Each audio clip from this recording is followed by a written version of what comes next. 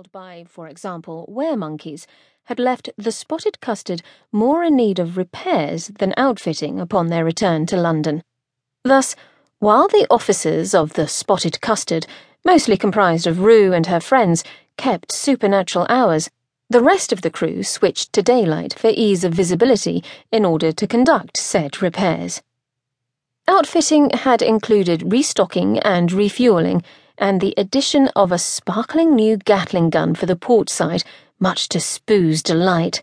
Spoo, head deckling, was quite as bloodthirsty as any boy of her age was wont to be, amusing when compared to her best friend, Virgil, who was as prissy as any girl of his age. The gun was a gift from Dharma, who, despite his tea-drenched grudge, refused to let Rue's 21st birthday slip by without acknowledgement. Rue had been in India on the actual date of the occurrence, likely acting the part of naked native goddess. Frankly, attaining her official majority had entirely slipped her mind. But no one could refute that she had indeed turned 21. Papers were filed, she was legally an adult, a free woman, and a ward of no one, vampire or otherwise. At her return home, Dharma had presented Rue with a large, shiny, rapid-fire gun because, as he said, she was all grown up and a fully-fledged independent now, and, knowing her family propensities, she'd need a ruddy big gun. It being well after dark, Rue, Prim, and Virgil were hailed from the custard's main deck by a solitary night guard, and not by a teeming mass of decklings.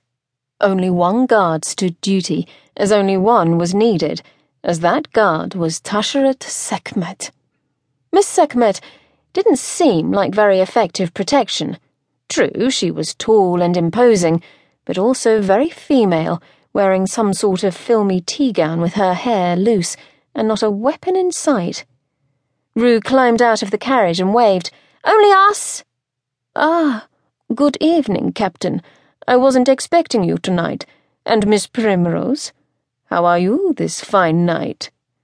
Tasheret turned her hunter's gaze onto Prim the moment she appeared. Rue didn't have to look to know that Primrose was blushing. Primrose was always blushing around Miss Sekhmet. She was in awe of their resident were-lioness, and despite Tasheret's easy-going affection, Primrose refused to warm to her. Tasheret, in classic cat fashion, thus found Primrose the most fascinating thing on board. "And young Virgil, a good evening to you." Virgil nodded happily. All of the custard's youngsters were fond of Miss Sekhmet, partly because when she was in lioness form she let them ride her like a shipboard pony, and partly because she was one of the few adults on the dirigible who held no immediate connection to or official title within the aristocracy. True, she was a foreigner, but she was also a commoner, and she was nice about both. As a result, Tasheret had turned most of Rue's crew into her minions. Rue might have minded, except that it was good for them to have an adult to talk to in an informal manner. She herself couldn't take on the role of mentor. As captain, she needed to inspire discipline and awe. Being a round, cheerful young lady, Rue was working on awe and discipline from a deficit. Also, Tasheret had taken on the duty of militia training. Back in India, and now here, the werecat regularly put the deck crew through their paces to go up against not only daylight threats, but supernatural creatures as well.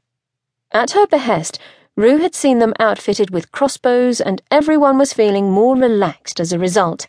The decklings being, by and large, vicious little scrappers, had taken to the idea of being armed with disturbing enthusiasm.